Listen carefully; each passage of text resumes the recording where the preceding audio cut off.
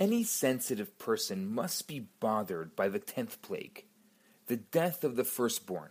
We understand the Egyptians oppressed the Israelites, and they should have no sympathy for Pharaoh and other adults who tortured the Israelite slaves. But why did their children die? Couldn't that have been avoided? Hi, I'm Rabbi Yisroel Bernath, and welcome to my Daily Torah Thought. All this week we're talking about the Seder. We're giving a new insight and a new excitement into the Passover Seder. So today let's talk about the slaying of the firstborn. The story of the slaying of the firstborn is central to the entire Pesach festival. Until we understand its inner meaning, we haven't really grasped the full depth of the story of the Exodus. So let's ask the tough questions. What actually killed the Egyptian firstborn? What was their cause of death? The Torah says that it was a destructive force that killed them. But what was this destructive force? And why did it kill the firstborns? So for a healthy person, there can be no greater joy than the birth of a child. Giving birth means bringing another soul into the world, continuing your family line, and perpetuating life to the next generation. This is true of every child born, but the firstborn has an additional power. The first child is the one who made you into a parent. This is the transformative moment. When you become a parent, you become a giver of life. But the Egyptians didn't celebrate life. They worshipped death. They gave offerings to their dead, worshipped a god of the underworld, and spent a huge amount of time and money on elaborate funeral rituals. Think about the pyramids, these giant tombs built in honor of their dead. Those who don't value life don't value their children. Children are new life, and a death cult doesn't want life. They actually hate birth. And so on some subconscious level, they despise their own children and their firstborn more than anything else.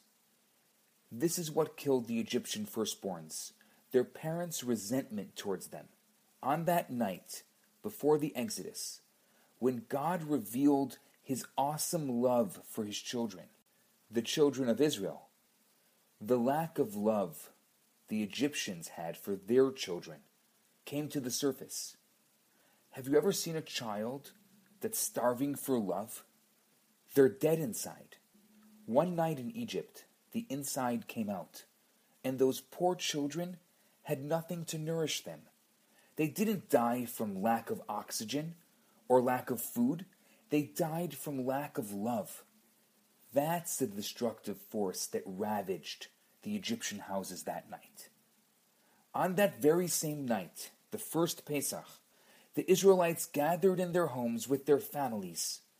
While the Egyptians were being confronted by their own ugly hatred for life, the Israelites were celebrating life with the children that they loved. And it was on that night that the Jewish people were born, a family nation who loves life and will do anything for their children. And so on that same night every year, on Pesach night, we relive that moment. We give our children all of our attention. We lovingly listen to them, ask the Manish Tana. We do all we can to engage them in the Seder. We embrace each child, both the wise and the wicked. We tell them the story of God's boundless love for us, his children. At the Seder, we spill wine in sympathy for those Egyptian children and all the children in the world who are starving for love. We show our own children that they mean everything to us, that we love them just for being. We love them unconditionally. And we pray. We pray for the day that every child be loved and every life be treasured, as is fitting for a child of God. I'm Rabbi Yisroel Bernath. Have a fantastic day. Hi, Rabbi Bernath here. I have some great news for you. My popular 4-week course, Kabbalah for Everyone, is available right now for free for the next 50 people who download it. All you have to do is go to www.theloverabbi.com, scroll to the bottom of the page, and you're going to see the download button right there. In this course, I talk about the Kabbalistic secrets to relationships, to wealth, to happiness, and balance. This special offer has been dedicated in loving memory of Ellie Dorfman. I look forward to hearing from you and hope you enjoy the course. Now on to today's episode.